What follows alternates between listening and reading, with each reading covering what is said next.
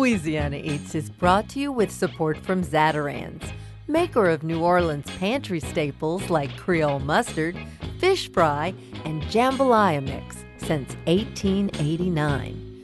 Recipes and more at Zatarains.com.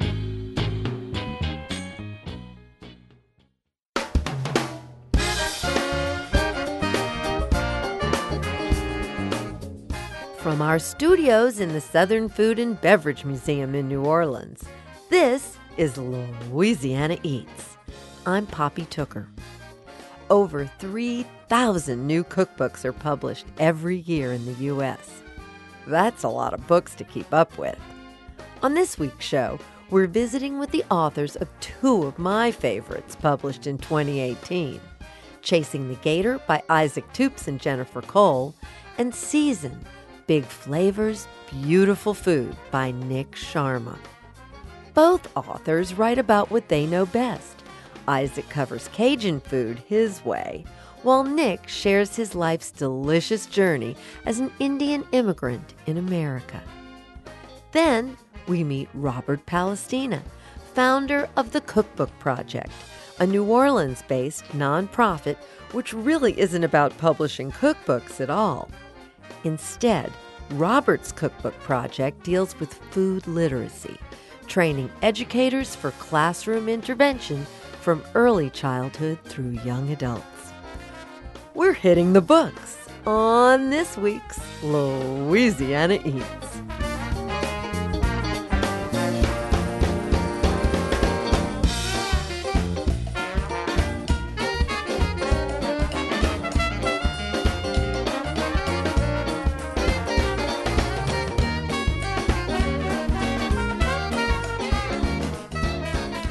Back in 2016, we discovered just how much the camera loves Chef Isaac Toups when he was voted fan favorite on Bravo Network's Top Chef. Now, readers with a taste for Cajun cooking love him too. That's right. Fans who have long searched for Isaac's recipes now have the chance to peruse his very first cookbook, Chasing the Gator. The book was a collaborative effort between Isaac and acclaimed food writer Jennifer Cole, and it's much more than a book of recipes. It's a culinary memoir of Isaac's one-of-a-kind Cajun upbringing. I'm blessed to have the family that I have, mother being a prairie Cajun, father being a coastal Cajun. Didn't really realize the upbringing I had until later on, realizing that I had this wonderful upbringing of multicultural phenomenon that is Cajun, and just immersed in it and steeped in it. And we did things that were normal to me but are not normal to other people. Not everybody goes hunting or fishing on the weekends and throws tomahawks or have pig roast. That's actually not very common at all, especially outside of South Louisiana. And then you move to other places and you talk to other people going like, oh, you guys didn't do that? Oh, weird. What does your mom cook? Your mom doesn't cook? Oh, my God. Yeah, so I had this upbringing. I didn't start cooking professionally, as you know, until I was 21. But before that, I could shuck oysters faster than most chefs could. And I knew how to boil crawfish and cook meats and smoke meats. And I could hunt a deer, skin it, and then prepare it that night. And that's pretty unique, apparently. Well, I want to talk to you about this book. And it's billed as the new Cajun cooking. I'd like you to tell me, what's the new frontier? The new frontier, and that's kind of a loose terminology. It's basically what I've been doing to it.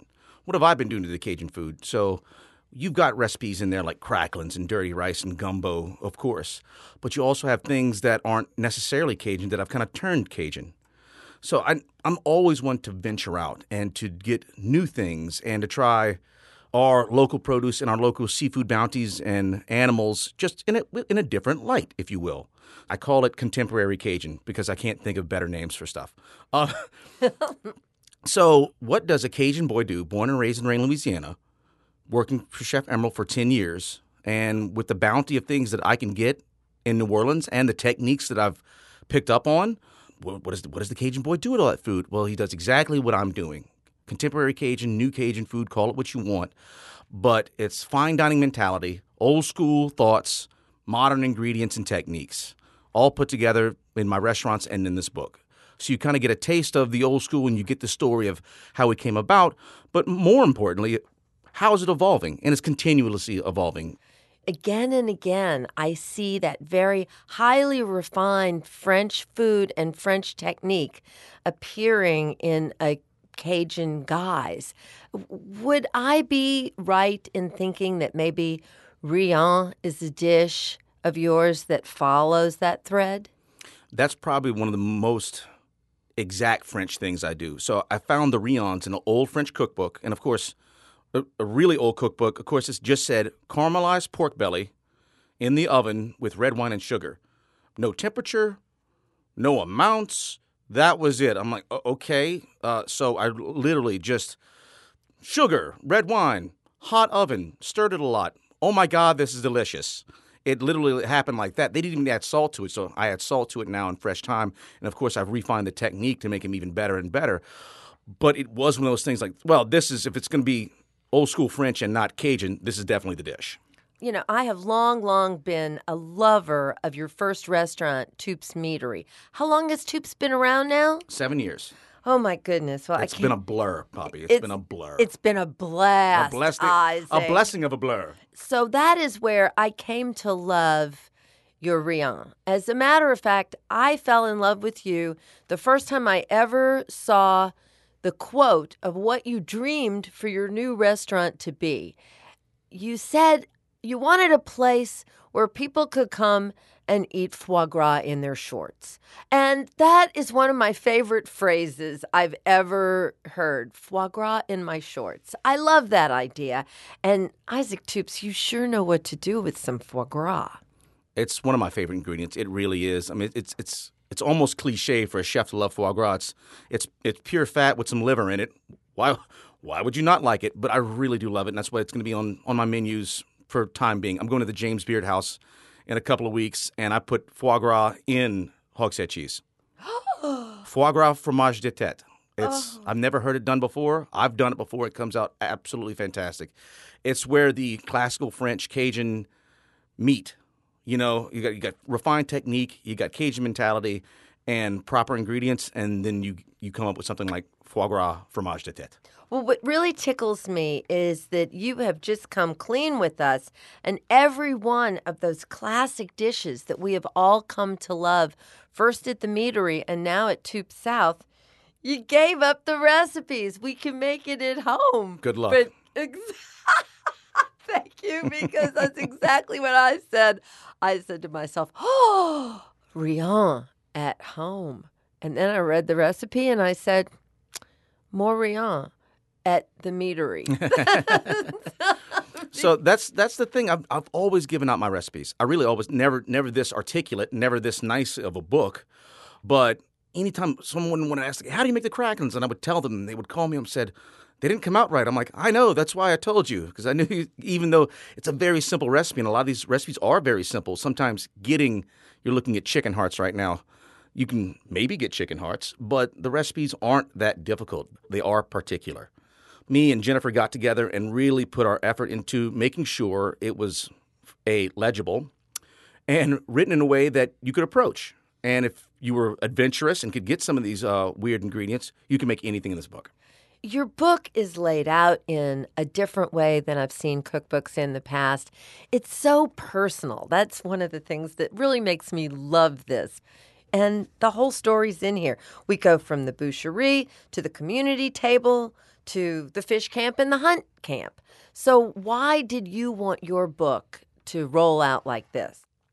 Again, I can't. I'm going to give credit where credit is due. Jennifer Cole came up with the idea. Instead of normal chapters, we separate into the events, which I immediately loved because I didn't have a better answer for that. Because the first came up, well, how do we want to section this off into chapters? And it's like an obvious question, but I didn't think to ask it because I've never written a book before. So luckily we had professionals around us that says, okay, you need chapters. Like, oh, yeah, that makes sense. And she just came up with that idea, and I thought, that's the best idea I've ever heard of.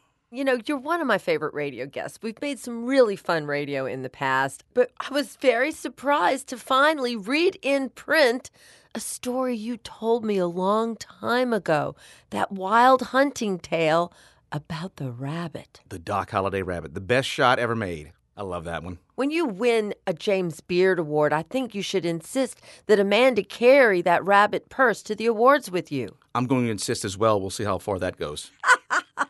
She hasn't taken that purse outside the house. Why did you call the book Chasing the Gator?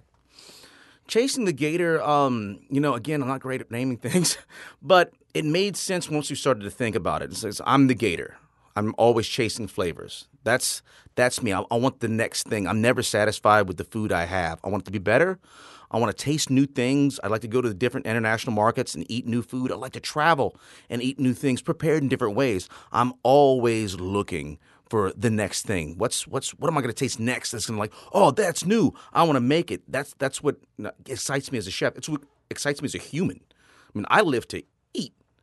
I really do. It's my favorite thing to do. I mean, I don't have other hobbies. Me and my wife go out and we want to eat new food all the time. I'm making myself hungry just thinking about it. And also, like a gator, I'm perfectly happy to just sit there on a log in sun. But if you mess with me, I'll bite your head off. It's just a brilliant analogy, chasing the gator. And Isaac, most people, when you meet young chefs these days, they're covered in tattoos. It's hard to find a place on them that's not tattooed. And I never knew about your tattoos until you wrote Chasing the Gator. It seems like maybe there's one gator that you've caught. Yeah, I've got the big old tattoo on my back, which I like it because it's hidden, because it's almost, you're right, it's almost a prerequisite to have a sleeve full of tattoos on your arms if you're going to be a chef. It's more common than not. And I kind of like that it's on my back because you don't know it's there. It's completely covered my back. So the story goes something like this. Yeah, and then that big Cajun took off his shirt and there's a humongous tattoo there. And the story will evolve some way, which is going to be hilariously convoluted. Isaac, is there anything else you want to tell people? I just wanted to say one thing, and let me see if I can get it right. Okay. This is Louisiana Eats with Poppy Tooker. Thanks, Isaac. Thank you, Poppy. Anytime. That was Chef Isaac Toups of Toups Meadery and Toups South. His new book is called Chasing the Gator. If you'd like to hear more, an extended version of our conversation is available as a podcast. In it, Isaac shares his recipe for cracklins and takes me outside to play one of his favorite Cajun games, which involves throwing some very sharp tomahawks. Let's chuck one.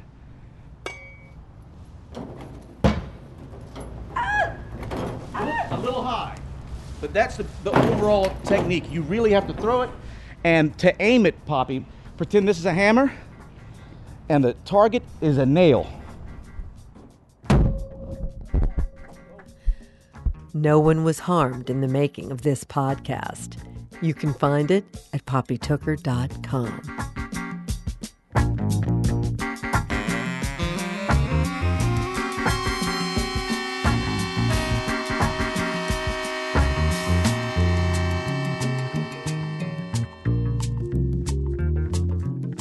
Coming up next, we speak with Nick Sharma about his debut cookbook, Season. Nick is a writer, photographer, and recipe developer whose award-winning blog, A Brown Table, evolved into a weekly column for the San Francisco Chronicle. Louisiana Eats returns after the break.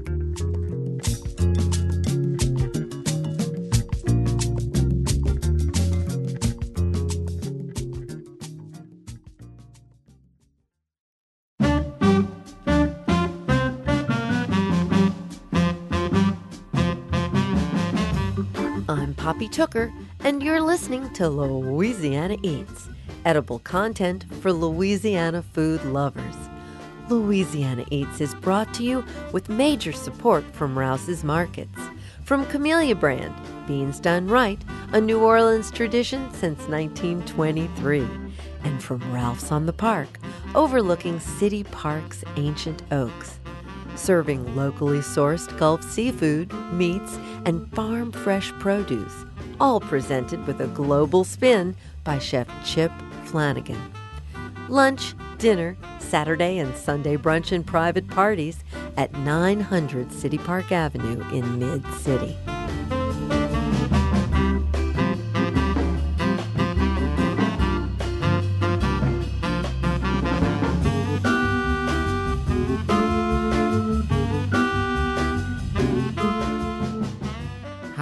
I'm Nick Sharma, author for Brown Table, and I'm also a columnist at the San Francisco Chronicle. As a child, Nick Sharma dreamt of a culinary career, but first he appeased his parents' desire to see him in a more stable profession. Biomedical research filled that bill, but before long, the kitchen and what he calls the brown table lured him back. We spoke with Nick about that evolution and his first cookbook, Season. So I was never really sure if I wanted to write a cookbook. And when I said I did, I really wanted something new to tell people. First of all, I'm introducing myself to a whole new audience, to the world, basically. And so I wanted to tell the story of what it was for me, why I moved from India to America. I'm an immigrant. I'm also gay. Why America was my second home, and it became my second home. And so I wanted to tell that story, but also tell that through food, because food was one of the elements that kind of tied everything together for me. I was connecting my past with my present and my future. And I wanted to put that all together in a book and do it in my way. Would you tell us the story of how you happened to become involved with food? Because life didn't really start out that way, and your family really wasn't thinking that that was the life that you were going to lead. Yeah, that wasn't the plan at all. I always loved to cook. One of the things that I found about cooking was it was very experimentative. You could do what you want, you could change things, and you'd land up with something that tasted good or it tasted bad, but it was still exciting. And I wanted to go to culinary school as a kid. My parents said no because they said that's just not a stable career. And as an adult now, I see that it is true. It's a high-risk career. They were looking out for me. And so I went into something that was much more stable. I went into biomedical research. Not really much like cooking. No. But funny enough, all those skills have now helped me become a better cook, understand what's going on in the kitchen. And so I feel like I've learned a lot, which is exciting. And then I moved to America more than a decade ago. I came for grad school. And when I was in grad school, I had a very limited budget. And one of the things I realized that living in America, it's such a diverse nation. And one of the exciting things is you have restaurants from families that have come from Italy, from Greece, from France. And that was my way on a limited budget to see the world. And so I started eating out, trying to learn what was going on, and it drew me in. It was the seduction of food, to be honest. I left grad school and went to D.C., where I worked at Georgetown Hospital for the longest time. And over there, I started the blog because my friend said, there's this thing called blogs. You should do a food blog because you like to cook and your recipes are fun. So I said, well, it sounds like a lot of work, to be honest. And it is, but that's what I did. I went ahead and started a blog called A Brown Table. The actual story behind the name of the blog, my husband's family, when we were dating, his family lives on a farm on the border of Virginia, North Carolina. And I used to get wooden planks from them, from the farm, to photograph on. A lot of people don't know this, but the planks used to be kept on the recycle can and then the garbage can, and I would photograph. And so I said, why not just call it A Brown Table? Because I was terrible at coming up with names. So I said, I think this might work. And then it's also play on the color of my skin. And so I said, it's fun. Let me just do this. It's a little cheeky. That's how I am. So it's brilliant. I love it. I love it. So the Brown Table then led you into a life as a journalist? I wouldn't call myself a journalist because I don't do any reporting, but I was looking for a photography job, and a friend of mine named John Birdsall, who you might be familiar with, he said, why don't you reach out to the San Francisco Chronicle and ask them for freelance food photography jobs? And I said, I think that's a great idea. Let me go. And I met my would-be editor, Paolo Lucchesi, who said, sure, send me your work. And then we met up. And then I think like a week or 2 weeks later, he came back and said, hey, we were actually thinking, why don't you write a column? And you can do what you want. And so that's how A Brown Kitchen was born, which is the name of my column at the Chronicle. That is, and how long have you been at that now? It's been a little over 2.5 years now. How long did it take you to write your beautiful new book, Season? 2 years. I love the process of cooking as much as I like the ingredients and the final dish, which is why I left my job in science to go into cooking. And so I really like portraying instructions so people learn visually, because sometimes when I've read through recipes, I find it hard sometimes to understand what's actually going on, what the next step is. And so I wanted to do instructions, but do it in a beautiful way for people to understand. I'd like to talk about the actual food because Okay, let's do that. It's everyone knows you're East Indian and what your Yeah. origin is, and so you would expect to have certainly a little Indian influence in the Right. book, which there's no curry. There's no curry. It's intentional. Explain that. To be honest, when I moved to America, one of the things I learned and this was new to me, having never been in the West before, there is a very stereotypical menu when you go to an Indian restaurant. With curries, I feel that every time you hear Indian food, you hear curries. And so I said, I've always said it's a little frustrating for me to hear that because there's so much more that my former country has to offer. But if I'm always getting frustrated, I'm really not contributing to the conversation to make change. And so I said, if I'm going to do a book, I'll do it in my way and make a conscious decision to avoid curries because there are people who have already done that. Like Madhur Jaffrey's done an excellent job. I'm not contributing anything new at this point to the conversation. What are the most traditional Indian foods that we might find in your book? What did you cook that was traditional? So I did put the naan in there because I wanted to have fun with it. So I did like a pizza and then I used the naan as tortilla, like you would tortilla chips in like the Mexicans do in the sopa. But one of the things I did in the book was to introduce food from my mom's side of the family. My mom's Goan, and so their food is heavily Portuguese influenced. So if you look, there's a recipe for potato chops where it's basically mashed potatoes with flavored ground meat that's seasoned and spiced, and you put that in and you make this little pocket. And it's amazing. I mean, I don't know why people don't have that on menus. You are just such a reflection of your life as an American immigrant and the things that you have just picked up. Like, I love that you've got a meatloaf recipe. Yeah. So I learned about meatloaf through my husband and his family. And that's something that he loves to make at home. I think when we first started dating, that's what he made me once. He doesn't cook a lot now because I do it all. But it's such a beautiful recipe. It's like a sponge. I think of recipes sometimes as sponges where they can be adapted and manipulated to what you want. And that's the same thing with that. So I could use pomegranate molasses, which I've done in a lot of the recipes, and in the meatloaf. You can add spices and flavor it. You can make things your own. And even with the book, that's what I want people to finally at the end of the day to go with it. Take my recipes and make them your own. And that's what people should do in their kitchen. Don't be stifled by tradition or instructions because rules, I feel, are always meant to be broken.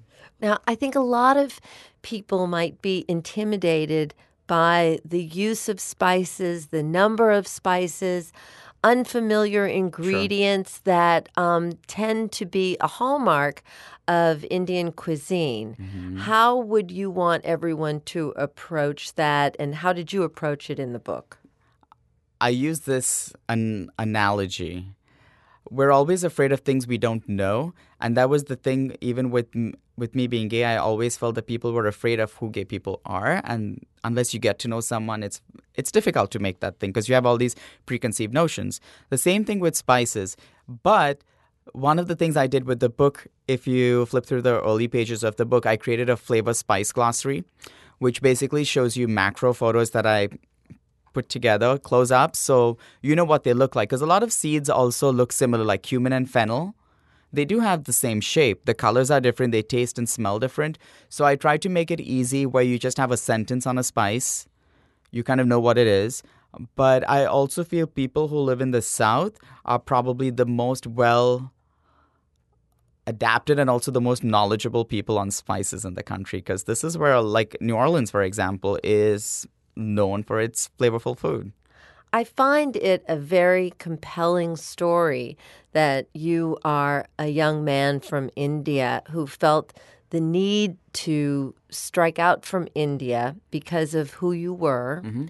And it touched me reading in the book what an important place New Orleans has been to you. Yes. So would you talk to me about that a little bit, Sure. Nick? So I moved because I was also scared about being gay in India. So I moved and I went to school in Cincinnati. That's where I met one of my best friends who is from New Orleans. Her family lives here. She was raised here.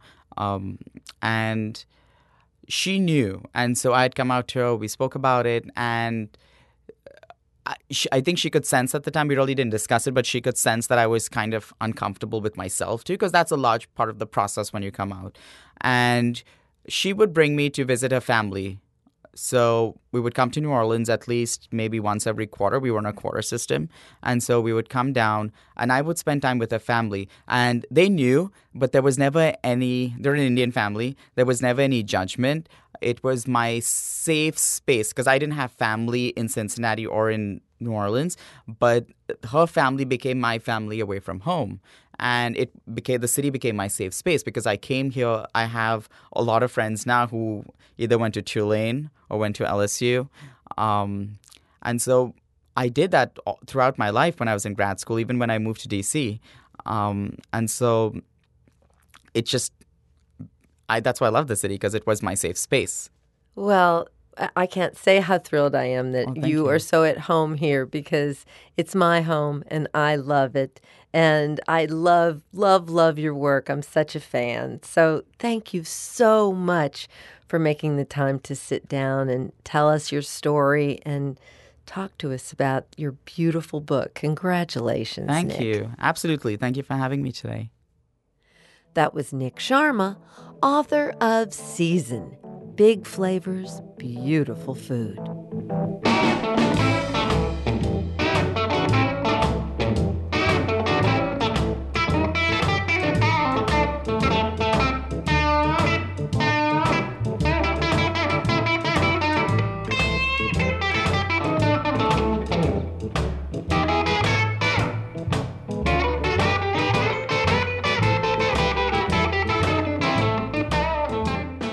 Knowledge is power, and for food lovers, there's no tool more powerful than a cookbook.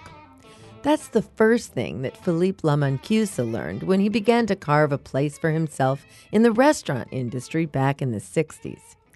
Philippe became an obsessive cookbook collector as his culinary career transported him from New Orleans to the West Coast and back again. By that time, he had thousands of cookbooks in his personal collection. And that's when he opened Kitchen Witch, a shop of books for cooks. Originally located in the French Quarter, now in the 7th Ward, Philippe and his partner, Debbie Lindsay, have found a home for their books in a space covered in culinary treasures and illuminated by endless twinkling lights. Producer Sarah Holtz visited Philippe and Debbie at Kitchen Witch and came back with much more than a good recipe. There's no such thing as a bad cookbook.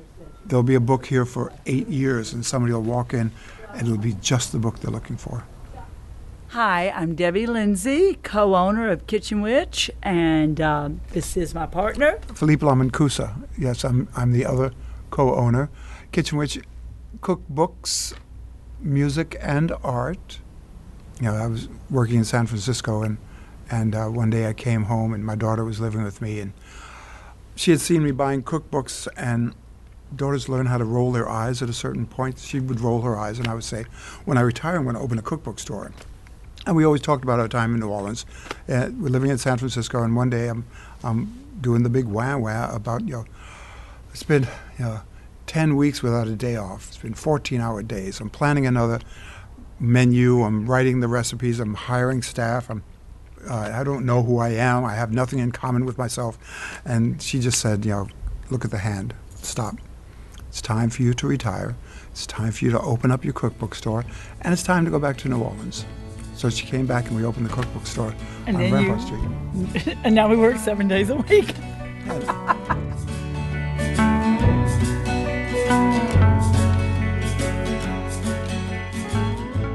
It's like I had 5,000 cookbooks that I had collected because as a chef, I needed to know. And that was when, 1972. Still, there's so much more to learn. And still, I'm collecting cookbooks. And still, we're selling cookbooks now. And then we collect more cookbooks. And at home, we have shelves and shelves of books as well. It's just like we're book people. We just love collecting books. Except when we opened, I contributed one book. One book. He contributed 5,000. But it's okay because I cook. Yeah, and then I explained, all right, 42 years experience working in restaurants, front of the house. 50 years or 50 more years, yeah. experience working, definitely kitchen, back of the house. It was functional because it was part of my education and part of the teaching of my staff. That I had one job for 8 years that I was able to do whatever I wanted to. And so I could plan a calendar, and then I would walk in to my staff on Friday and say, this weekend we're doing Basque food. And then the next week say, oh, we're doing food from Spain. Okay, now we're doing Thai food this weekend, and did that for 8 years. And so I would go out and I would absorb everything I could on, if we were doing Mexican food, I would go down to the Mexican section of San Francisco, and I would, if I was going to do tamales, I would spend a day eating tamales in every restaurant I could, and then get every book I could that included tamales, and learn to make tamales.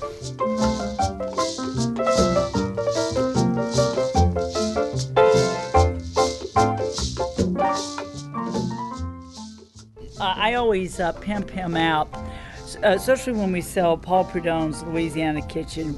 So people would come in, they'd almost like they rehearsed it. If I were to get just one, I know what you're going to say, just one book from Louisiana, this is it, and I walk them over to, as he does too, to Paul Prudhomme's Louisiana Kitchen, his first, his best.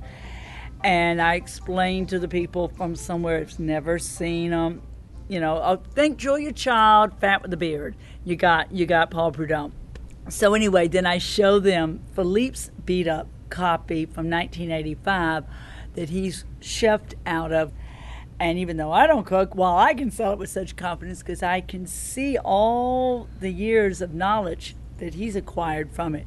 So with each book, and we'll do it for any of them if you want, but with this one in particular, we stick our business card, a little crack and peel label, inside, and I tell them, you have your very own complimentary culinary consultant via phone or email. All you got to do is call this dude up, and you've got your support line, your help line. Surprise, surprise. Hi, how are y'all? Hello, Kitchen Witch. I was here years ago, but when you were in a different location, and so I was like, I have to go to Kitchen Witch. So we looked it up, and we're hurrying because I didn't realize.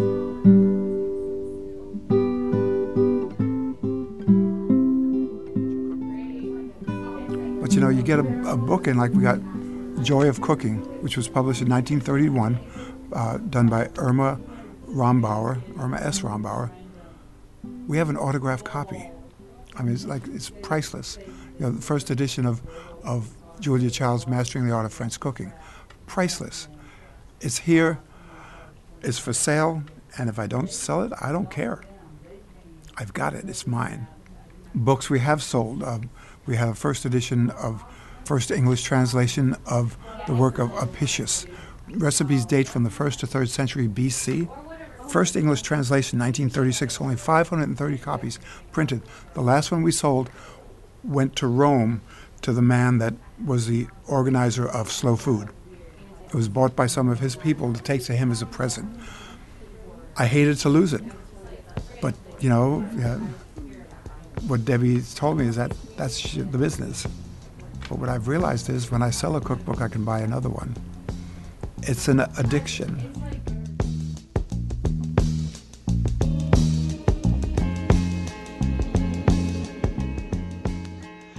The Paul Prudhomme that I have, that's mine, was signed to me by him. And it's like, he's not signing anymore. And I'm not giving that one away. That one's not for sale. I got it in actually it was at the World's Fair in 1984. We had gone to eat dinner there. I got the book and I had him sign it to me. And then I took it back to California where I was working. And I started working the recipes. And I thought, this is some hot stuff.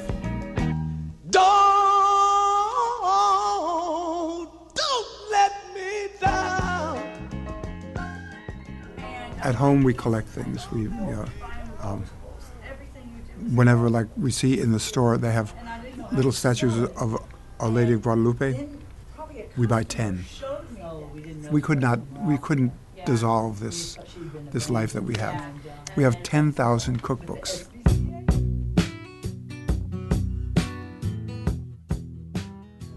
I I used to collect shoes, but I don't do that anymore. Used to collect hats too. What happened to the shoes? I just didn't have room for them. Having 20 or 30 pairs of shoes is a wonderful thing because you never know how your feet are going to feel in the morning.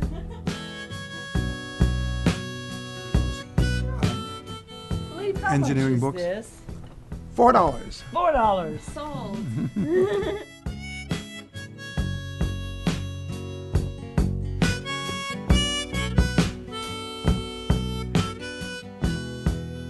It's a Creole cookbook. It predates, well, Lafcadio Hearn was 1865. He wrote a Creole cookbook. But there was one written in 1892 by a woman named Virginia James. In 1892, this book sold for $3, as opposed to in 1900, the Picayune Creole cookbook only sold for $1. This was a book probably for women to read to their servants. The cooks in those kitchens, they were up from slavery, and in probably 1892, when the book was written, the kitchen was full of ex-slaves. I don't really want to sell it, but it's for sale. What don't you want to sell? The 1892. Oh, no, baby, we sell anything we can sell. I'll sell you for a good price.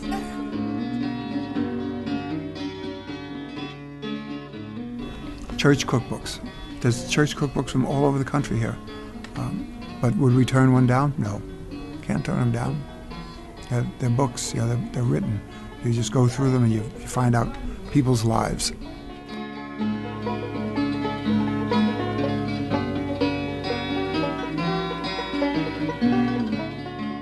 Philippe Lamancusa and Debbie Lindsay, owners of Kitchen Witch Cookbooks.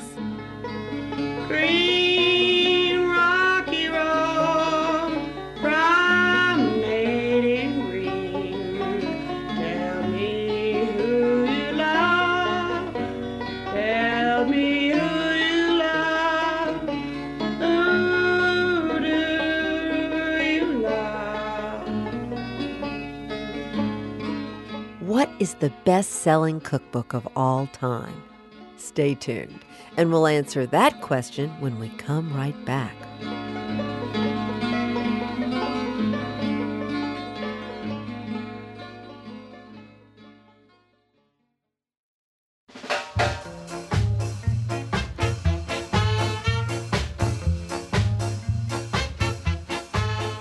I'm Poppy Tooker, and you're listening to Louisiana Eats, edible content for Louisiana food lovers. Louisiana Eats is brought to you with major support from Popeye's Louisiana Kitchen and Zatarain's.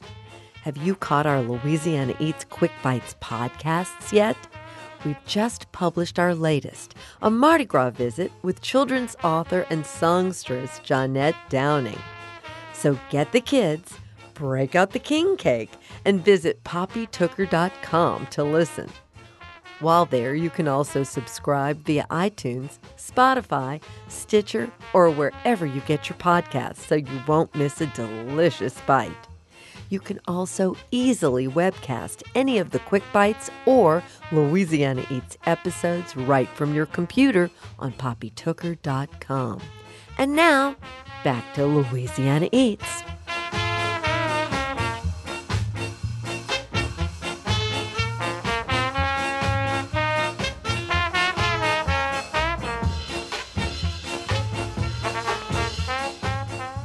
Here's this week's culinary quiz question, brought to you with support from Popeye's Louisiana Kitchen.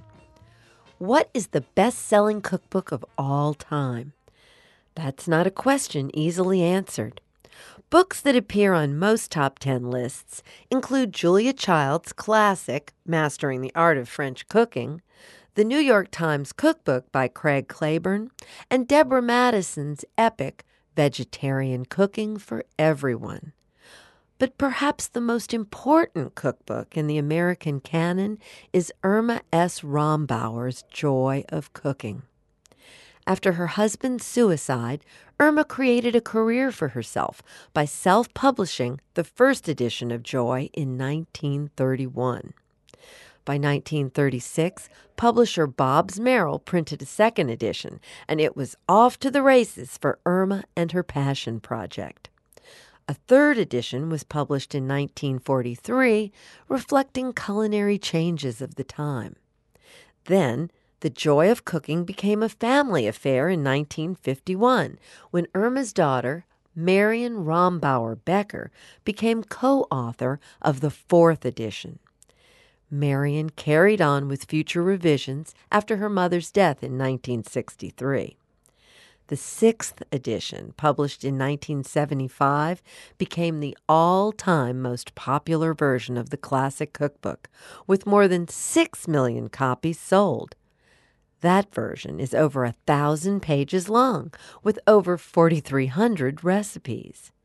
Marion passed away in 1976, but her son, Ethan Becker, picked up the family torch and authored the 75th anniversary edition of The Joy of Cooking, which was published in 2006. The story of the Rombauer Becker family and their massive body of work is so compelling that in 2003, Ann Mendelsohn authored Stand Facing the Stove, an amazing memoir of the cookbook that helped shape American food as we know it today. I'm Poppy Tooker, and you're listening to Louisiana Eats. I eat home cooking. Yeah, I eat home cooking. Yeah. I spent all day. I rush back home to see what's cooked. My name is Robert Palestina, and I am the Executive Director for the Cookbook Project. The New Orleans-based nonprofit, the Cookbook Project, is an organization with a mission to combat chronic disease brought on by unhealthy eating. By promoting food justice and educating youth about wholesome eating habits, the project also seeks to preserve local food cultures with the help of community members.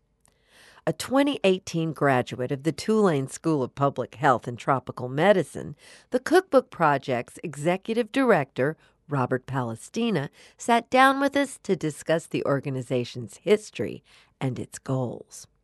The Cookbook Project offers food literacy and cooking education to youth here in New Orleans. But how we go about doing that is we're actually training community members on how to lead and run their own health education programs within their own community.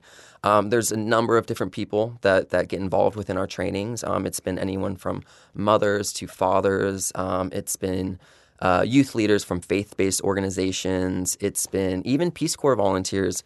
By going through our online training, you become a certified food literacy educator. You're equipped with the tools, the resources, and actual curriculum guides to go ahead and implement your own food literacy and cooking education within your own community. What does it mean to be food literate? That is a great question. So what really is food literacy? So food literacy we define as not only the way that the food impacts you and your health, but food also impacts your community and your environment. So we look at it in three components. The food you eat obviously impacts you and who you are, your health, your body, but the choices you make are also impacting the environment and your community. So where are these foods coming from? Who's involved in the process? Think of it as a food system, and everyone from the farmers that are harvesting the blueberries that are in your cereal in the morning, to those who are putting it together and packaging it, to where it's being transported from. These are all important things that we need to start to comprehend and digest in terms of the food we eat and how it ends up on our plate. And how was it conceived? So it was actually conceived back in 2010 when the co-founders, Alyssa Billfield and Adam Aronovich, had been doing some traveling throughout Southeast Asia. They were doing English lessons in small communities, and they realized there was this disconnect between the traditional foods that were known for those regional areas and what children were displaying in terms of the foods that they like to enjoy. So obviously, having English lessons with a lot of these small communities, it turned out that hamburgers and hot dogs were starting to make their way into the diets of these children who already have access to these amazing traditional foods and traditional ways of cooking them. So the co-founders really wanted to reignite this passion for that among the youth that they were working with. And it started very informally, just creating what we do, like for example, we have an activity called the food culture recipe. Take a piece of paper, fold it in half, write what your favorite food is, draw a picture of it, and inside write down the recipe from the best of their knowledge, right? And this is just them kind of making their own cookbook. So that's kind of how it progressed into the idea of creating this organization called the Cookbook Project. So the whole concept is teaching healthy ways of eating, but doing so by reigniting a passion between traditional ways of food preparation and regional cuisine so children can be more in touch with their culture and also learn how to eat healthier and cook. Since the Cookbook Project is all about reigniting a passion for cultural foods, there was this just natural fit between what New Orleans is, what it has to offer in terms of the culinary scene and this amazing food scene. But also on the other side of that, we have some of the highest rates of obesity in the nation. We're dealing with some of the highest rates of chronic diseases that are related to obesity. So as amazing as our cuisine is, there are also the consequences that can come with poor eating behaviors at the same time. Your outreach has been really successful because you've got some pretty good numbers of who you're reaching in the community. Since 2015, I believe we've reached anywhere from 90 to 100 food literacy educators here in New Orleans. And we've created, yes. That's the Army. Exactly. So essentially what we're trying to do is build upon this network of food literacy educators. As our network grows, it's going to increase the impact of people that are going through our programs, that are learning how to cook, learning about the food that comes from their culture, and it's just a trickle-down effect in that sense. And so we hope that it increases the enthusiasm among children. They'll bring it home, talk to their brothers, sisters, mothers, everybody involved. And there's a few things we focus on in terms of program goals. So one of those that's looked over a lot is what we call increasing their self-efficacy, or actual belief that you can go home and you're enthusiastic about cooking and you're enthusiastic about eating new foods. Another thing that is important to us and in our programming is diet diversity as well. So how do you expose children to new vegetables, new foods, anything that's kind of outside their comfort zone? If you can introduce children to foods at an early age, you can actually begin to train their palates. And then you can avoid all that picky eating when you're moving forward as they get older. Robert, where in the city is the project active if people wanted to get their children involved? That's a good question. So first and foremost, we would love for you to see about you running your own program. So if you are in a community that you see those children and you might be able to organize a space to run your own program, that's what we would love you to do. We want you to feel empowered. We want you to build the capacity of your community. And we have the resources that can help you do that.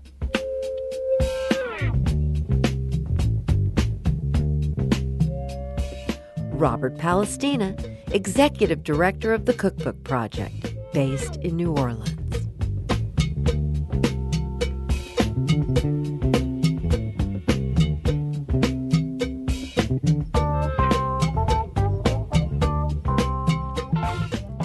That's it for this week's edition of Louisiana Eats, edible content for Louisiana food lovers. Have you visited poppytooker.com lately? That's where you'll find our full broadcasts along with our quick bites for podcasting or webcasting right from your computer or smartphone. Louisiana Eats is also available from iTunes, Spotify, or wherever you get your podcasts. Louisiana Eats is made possible with major support from Popeye's Louisiana Kitchen, Zatarain's, Rouse's Markets, and from Camellia Brand Beans. Additional support for Louisiana Eats is provided by the Shreveport-Bossier Convention and Tourist Bureau and from the Palace Cafe, home of the Weekend Jazz Brunch, featuring a build-your-own Bloody Mary bar, located in the historic Werline Music Building on Canal Street. Original theme music composed by David Pomerleau and performed by Johnny Sketch and the Dirty Notes. Big thanks to senior producer Joe Schreiner, producers Sarah Holtz and Reggie Morris, and to our business manager and social media maven, Maddie Mullidew. Come visit us anytime in our Louisiana Eats studios at the Southern Food and Beverage Museum. We're on Instagram and Facebook too. Louisiana Eats is a production of Poppy Tooker Broadcasting.